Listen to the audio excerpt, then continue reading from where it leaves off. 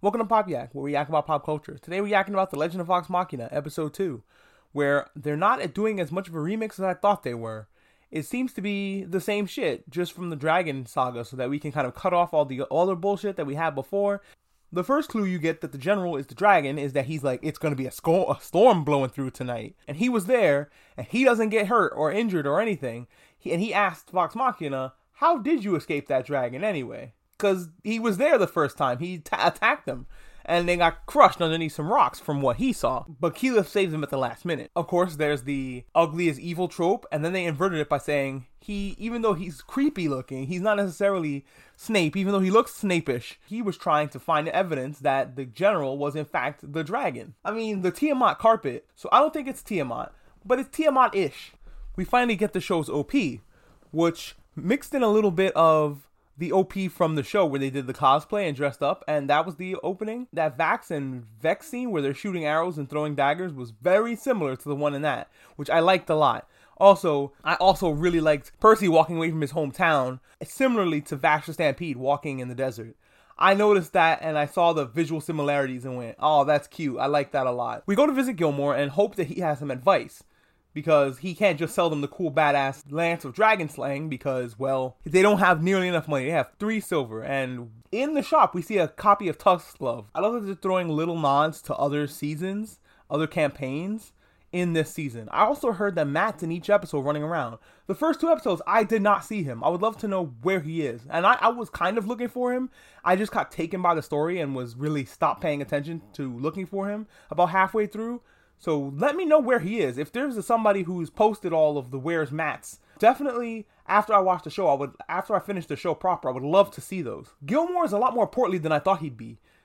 He had a little bit of a gut on the little figures that they sold. Not figures, little D&D game models, so you can have Gilmore in your world. Gilmore's the only one that I'd buy a model of, to be honest with you, because he would fit in to the other games that I play. You could put Gilmore in any game, but I don't really have much use for a Percy or a Pike, unfortunately.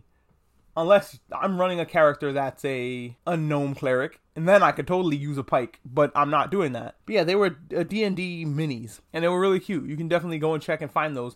I think they have them for Campaign 2 as well, but I'm not sure if they have them for Campaign 3 yet. You might have to wait. Campaign 3 is just really starting out. I know there's probably going to be a huge bunch of people wanting a fresh cut grass miniature, myself included, because sometimes you might need a little miniature of a Warforged. Again, I don't really see the need for a miniature of a 7-foot satyr, unless you're going to the Feywilds and you need a 7-foot satyr. You can pretend that there are other people doing different things and just collect them and have them sitting around. That's what I'm going to do with my own miniatures personally, because I play D&D, but we don't play at a table. We play online. So all of our miniatures are on Roll20, which if you don't know what that is, it's an awesome site that lets you play D&D online. There are other sites to use, and I hear a lot of people are really talking really big about the ones that you pay for on Steam, but Roll20 is the most accessible for us.